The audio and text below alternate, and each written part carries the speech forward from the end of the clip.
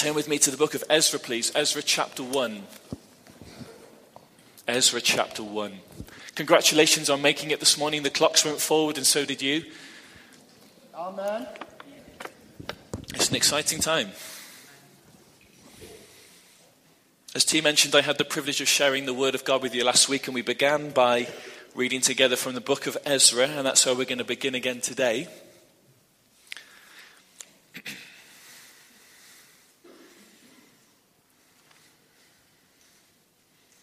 God is at work, isn't he? He's doing a great thing.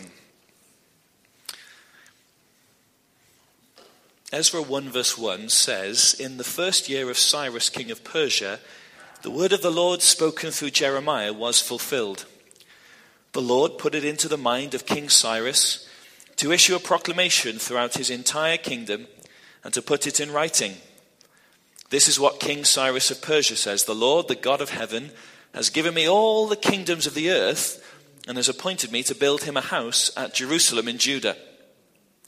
Whoever is among his people, may his God be with him, and may he go to Jerusalem in Judah and build the house of the Lord, the God of Israel, the God who is in Jerusalem.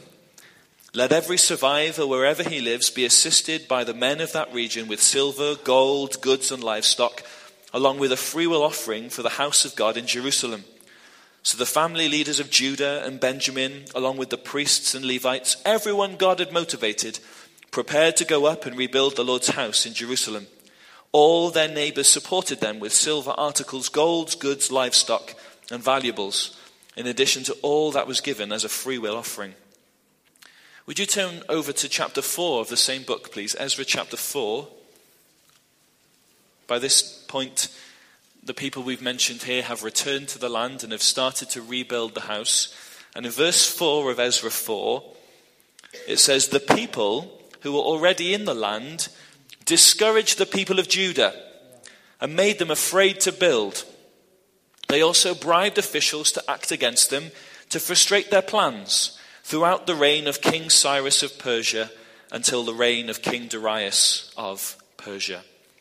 Now, we were reading this week the book of Haggai, as well as Zechariah and Malachi. Would you turn with me to the first chapter of the book of Haggai, please? Haggai is a very short book. It's in between Zephaniah and Zechariah, so I promise you it's in there.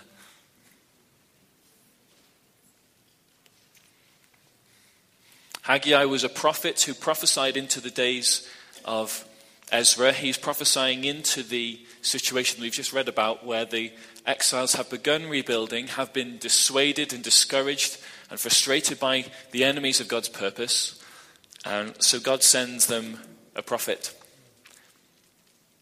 Haggai chapter 1 verse 1. "In the second year of King Darius, on the first day of the 6th month, the word of the Lord came through Haggai the prophet to Zerubbabel son of Shealtiel, the governor of Judah, and to Joshua son of Jehozadak the high priest. The Lord of hosts says this: These people say, the time has not come for the house of the Lord to be rebuilt. The word of the Lord came through Haggai the prophet. Is it a time for you yourselves to live in your paneled houses while this house lies in ruins? Now, the Lord of hosts says, think carefully about your ways. You have planted much, but harvested little. You eat, but never have enough to be satisfied. You drink, but never have enough to become drunk. You put on clothes, but never have enough to get warm. The wage earner puts his wages into a bag with a hole in it. The Lord of hosts says this: think carefully about your ways. Go up into the hills, bring down lumber, and build the house. Then I will be pleased with it and be glorified, says the Lord. You expected much, but then it amounted to little. When you brought the harvest to your house, I ruined it. Why? Because my house still lies in ruins, while each of you is busy with his own house.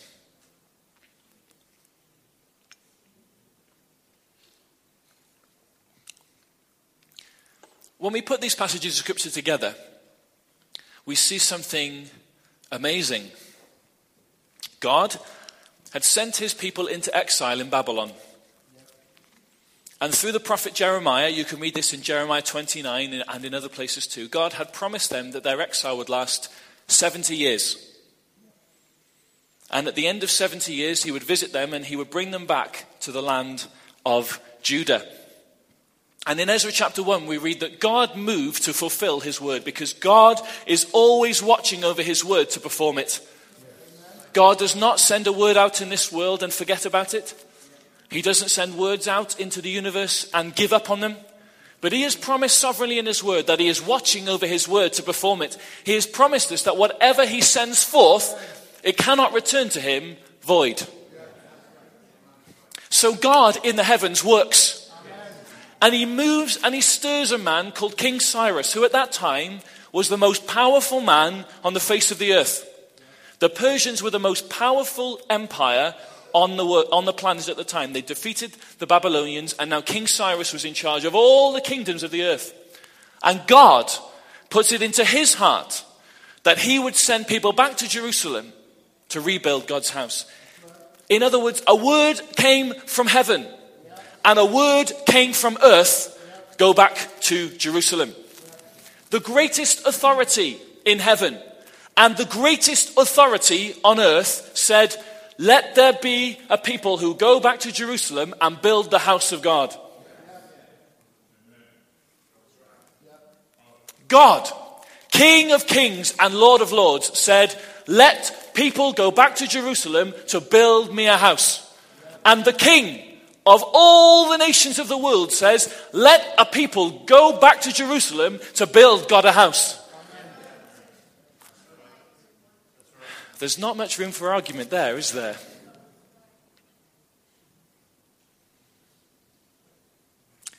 What we find too, and this is the same every time God speaks his word, whenever God commands us to do anything, he provides us with everything we need to achieve the task. Let me give you an example. Jesus said that I'm going to send you into all the world to make disciples of all nations, baptizing them in the Holy Spirit, baptizing them in the name of the Father, the Son, and the Holy Spirit. But he said, you cannot achieve this without me clothing you with power from on high. So I will send the promise of my Father, and I will baptize you in the Holy Spirit, so that within you are all the resources of heaven to get the job done. But because God is not only God of the heavens, he's also God of the earth, whatever you need in your life to achieve his purpose, he will always provide for you. If you need a home, he will provide you with a home. If you need clothes, he'll provide you with clothes. If you need a job, he will provide you with a job. If you need a spouse, he'll provide you with a spouse. Because everything you need to achieve what God has called you to do, he will provide.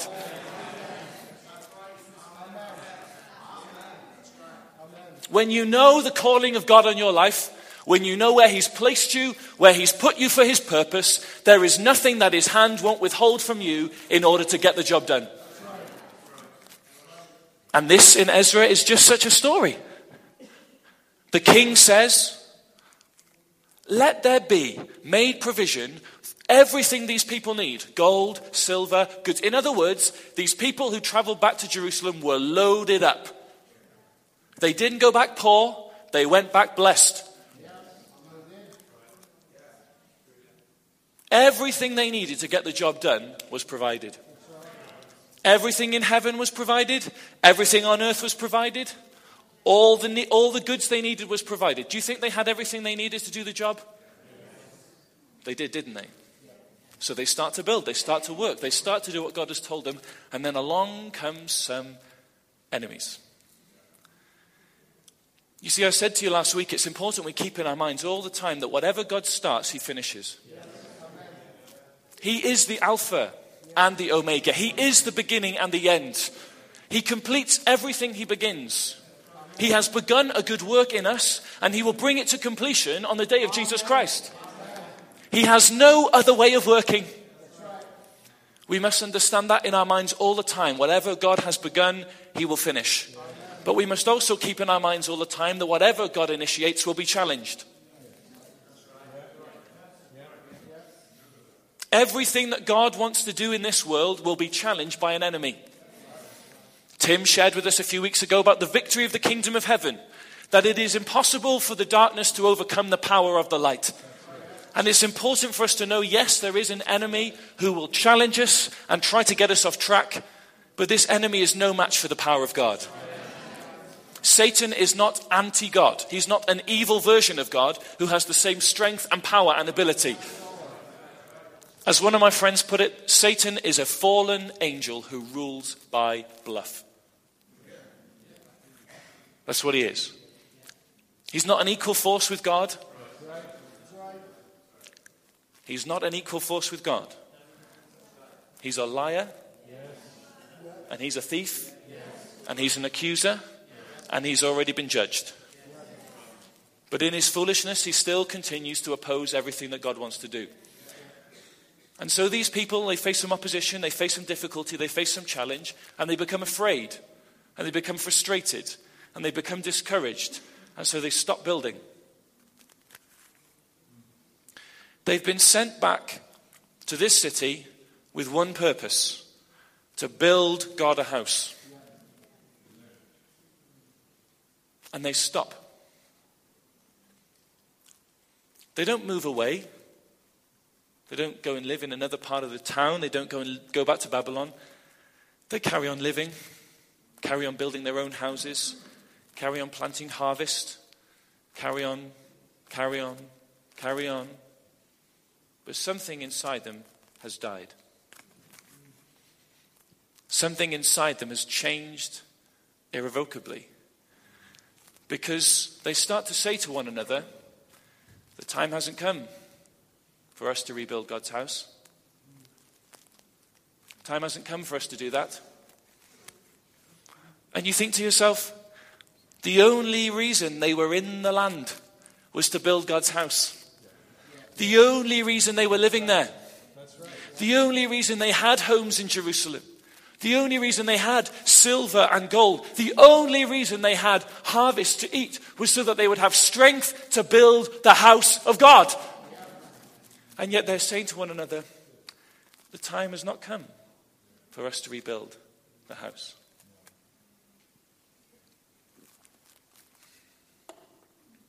It's an amazing confession. It's an amazing confession when you think their only purpose, the only reason they were there, was to build God's house. And yet now they're saying, it's not time to do that. Well, if it's not time to do that, what is it time to do?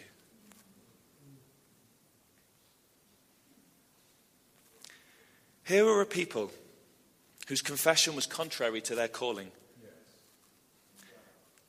They had been called by God. They had been chosen by God.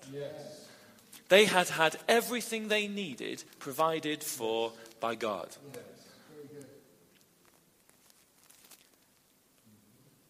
And yet now they're saying, time hasn't come. It's not for us. Here are a people who had set out on pilgrimage. But now they'd settled. A people who had been pioneers, willing to travel, willing to risk something, willing to put their life on the line to build something for God, but now they had settled. And it wasn't just that they had a nice quality of life, but they'd forgotten their purpose. Everything about their life was now dulled. What does Haggai say to them? You've planted so much and you've reaped so little. You've had this harvest and it's so small. Why was that? It's very simple. When our priorities change, when the Lord is no longer first, when the kingdom of God is no longer sought as number one, everything else in your life just trickles away.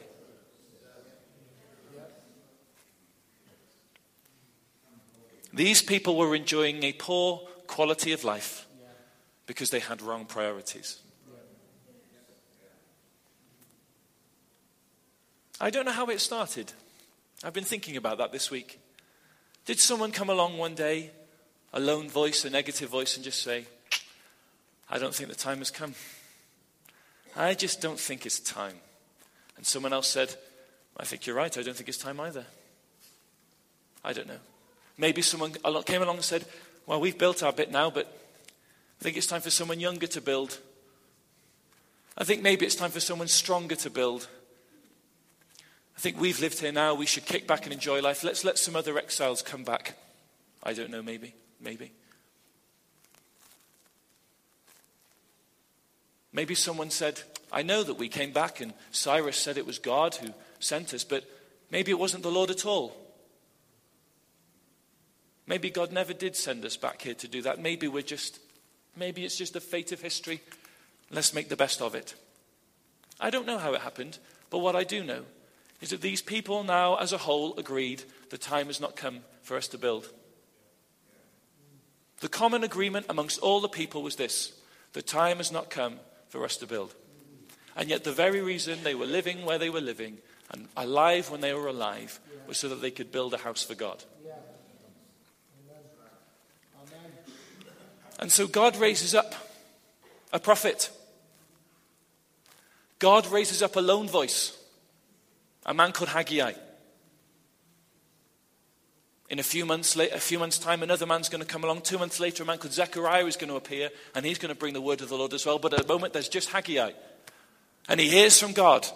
And God says, Haggai, these people are speaking in a way that is contrary to my purpose. Because my purpose for them is that they would build me a house. And I have provided them everything they need to build the house. And look at how their lives are suffering because they're not building the house that I've called them to build. And so Haggai, a lone voice, stands up and says to the leaders of the people, this is what the Lord says. Everyone is saying that it is not time to build, but I say this to you. Get up, pick yourself up, dust yourself down, get up into the hills, go and get some wood and build the house. Haggai was not a man who minced his words. If you've been reading Haggai and Zechariah this week, you think, how on earth could these guys get along? Haggai says everything in one word, and Zechariah says everything in 10 words. Haggai comes along a little bit later and says, this is what the Lord says, I'm with you. And everyone starts to build.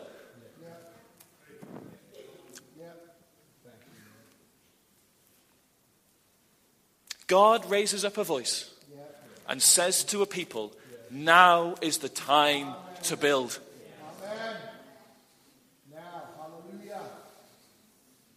When the Bible talks about building, we're not primarily interested in an extension to this fantastic auditorium.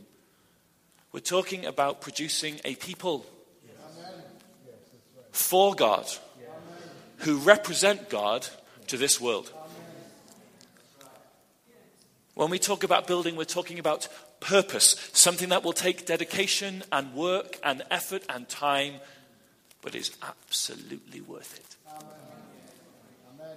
We're talking about something that is going to last forever. We're talking about a permanent representation of Jesus that will display his manifold wisdom, not only to this world, but to the rulers in the heavenly places as well. We're talking about being those who take the word, dig down deep in our lives, put it on the rock of our foundations, and build a house that will last forever. And we're talking about something that we could never, ever, ever, ever do alone. We're talking about a project that is going to involve every believer in every place in the whole world. No one is left out. In the last few weeks, the Lord has been speaking to us some wonderful things. Erling too came among us and said, proclaim the good news. Yes, how many of you heard that message? Yes. Proclaim the good news. We've seen evidence this morning of how proclaiming the good news works. Amen. Tim Jones was among us and shared with us the victory of the kingdom of heaven. There is absolutely nothing that can stop the victory of the kingdom of heaven. And Tim, as he shared with us again and again, bringing us different scriptures, showing us different examples, he continually emphasized to us that the kingdom of God is a reality now. The kingdom of God is not a rule yet to come. It is a rule yet to come and is now. every day we can extend his rule and reign wherever we are. And so I believe that the Holy Spirit is saying to us today, clear away any stone that is preventing you from building the house of God. Let me give you an example from John chapter 4. John chapter 4.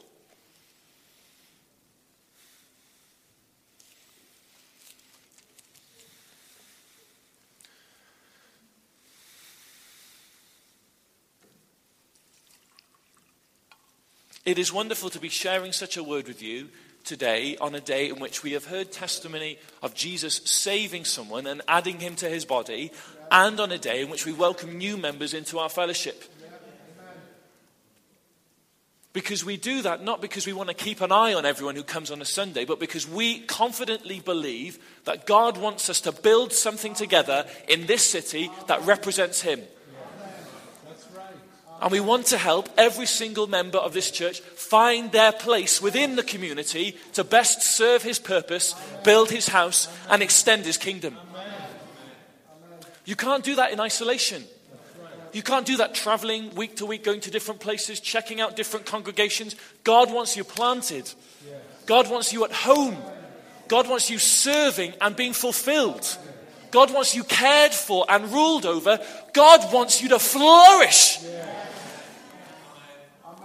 And that's why we did what we did this morning.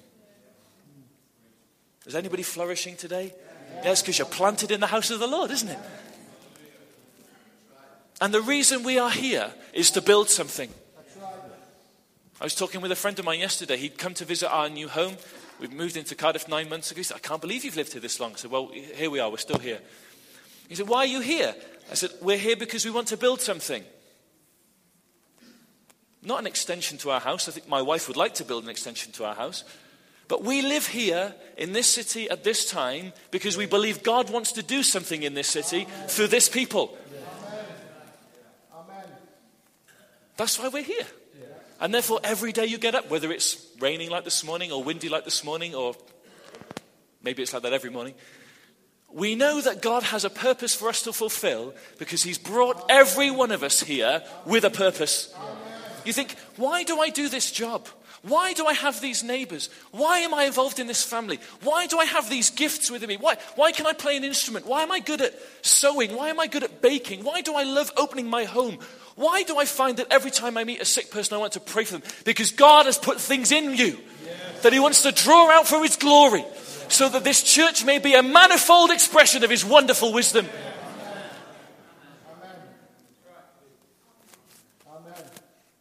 Let me take you first to 1 Corinthians chapter 12. Please forgive me. 1 Corinthians chapter 12. I just want to emphasize this point to us. You see, the people in Haggai's day had talked themselves out of the purpose of God. It was the words on their lips that robbed them of destiny. Sure, they'd face some opposition. Sure, they'd face some pressure. But something within them died. An attitude emerged that said, we are no longer here to build. And so they began to speak in a way contrary to the purpose of God. And God does not want that for any of us here today. 1 Corinthians 12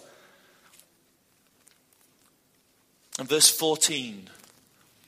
This applies to every member of the body of Christ. The body is one. Yes, amen. Just say that with me. The body is one. The body is one part, but many. If the foot should say, because I'm not a hand, I don't belong to the body, in spite of this, it still belongs to the body. And if the ear should say, because I'm not an eye, I don't belong to the body, in spite of this, it still belongs to the body. If the whole body were an eye, where would the hearing be? If the whole body were an ear, where would the sense of smell be? But now God has placed the parts, each one of them in the body, just as he wanted. And if they were all the same part, where would the body be? Now there are many parts, yet one body. So the eye cannot say to the hand, I don't need you. Nor again the head to the feet, I don't need you. On the contrary, all the more, the parts of the body that seem to be weaker are necessary. Two attitudes. The first, an attitude of inferiority. Because I am not so-and-so, I don't belong. Second attitude of superiority. Because you're not me, I don't need you. And both of them were evidenced in words. Both of them were evidenced in words. What you say about yourself tells me what you believe about yourself. If you say, well, I'm not like you, James, therefore I don't belong, that's a lie. Goodness me, you wouldn't want another one of me, would you? One's enough, though. You say, well, I'm not like everyone else. No, and that's why you belong. Let me give you an example. In the time of worship this morning, we were singing and praising the Lord. You notice we were singing songs, raising praise to Him, singing in the Spirit. The musicians were playing. And just off to the side, there was a little boy. Did anybody see the little boy? He was just sitting there reading his Bible. You notice that? Just reading his Bible, reading his Bible, reading his Bible. Everyone is singing, everyone is praising, everyone is just sitting there, reading the Bible, reading the Bible, reading the Bible. You know, the best place for you to come into fellowship with God and His Word is in His presence. But here was a little boy who was teaching us something this morning, and that's everybody belongs. Everyone, but there is a place for everyone before God's throne. You might not be a singer, you might not be a dancer, you might not be a musician, you may just be in your eyes a small child, but there is a place for you to come and sit and be with God and have Him feed you His Word. You belong. You belong. You belong. The other attitude is the same. I don't need anyone. It's just me. That's not a body, that's an ego. But it comes out of your mouth. It comes out of your mouth. And the Holy Spirit does not want anyone in this community to be confessing something about themselves or about another member of the community that is contrary to the Word of God. Why? Because we're fussy about confession? No, because it'll rob you of your purpose. Before you know it, you'll suddenly be saying, now's not the time to build. This isn't the year to go to Bible week.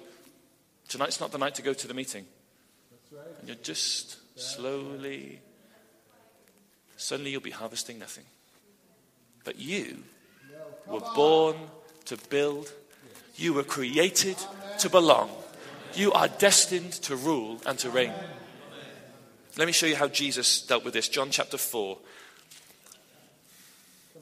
John chapter 4.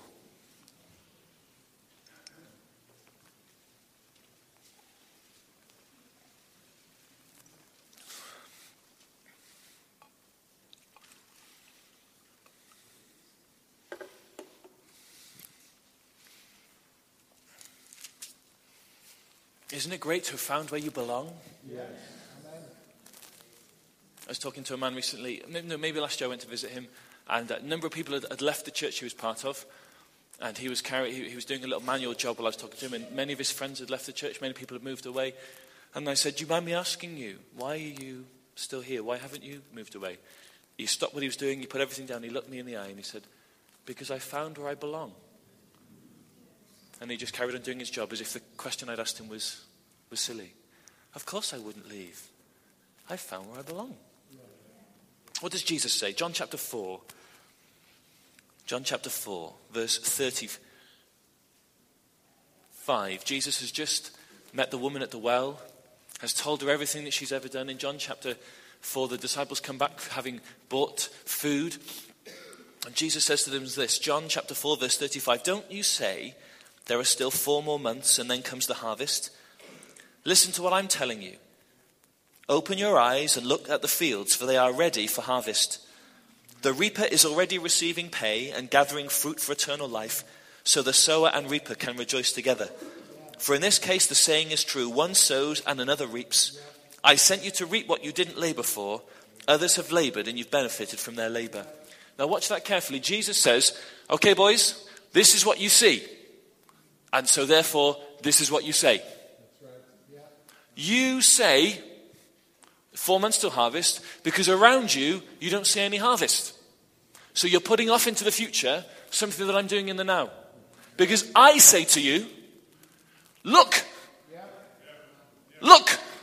the harvests are white. And so what Jesus saw affected what he said, and therefore that affected what he did. Same situation, same city, same people, but the Lord looks at it and says, there's harvest here.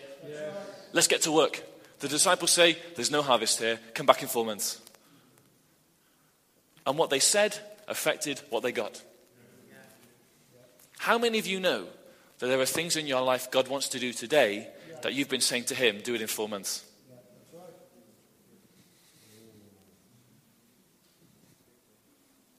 How many of you here know that there are things God wants to do in you today and you've been saying, do it in 4 months? The tragedy is the thing God will want to do in you in 4 months, he won't be able to do. Because you've been putting what he wants to do today off. Today, if you hear his voice, do not harden your hearts. So I just want to give you 3 words. 3 words that you can do. 3 things you can do today. The first one is see. What do you see? And how do you see it? Jesus looked out upon a crowd and saw harvest. We've looked in our mind's eye this morning at the city of Cardiff and we've said, it's filled with God's glory. What do you see? The next thing is speak. Say what you see. Be those who take hold of what you see in the Spirit, what you see in the Word, and speak it out. Be the first prophet to your own life. As you see in the Spirit that God is saving members of your family, speak it out. Speak it out in prayer and in praise. Speak it out at home. Speak it out in the car. Put the promises of God on your lips. Because we will never ever rise above our confession.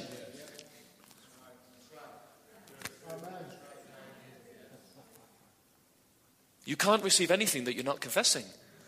That's why the Israelites couldn't go into the promised land. We can't take it. Well, then you can't go in.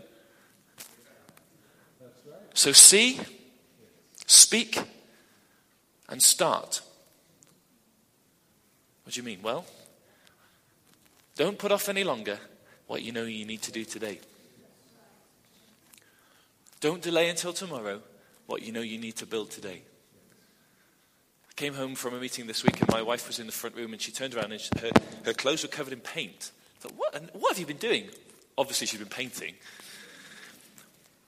But she said, I found something in the garage that I hadn't finished painting.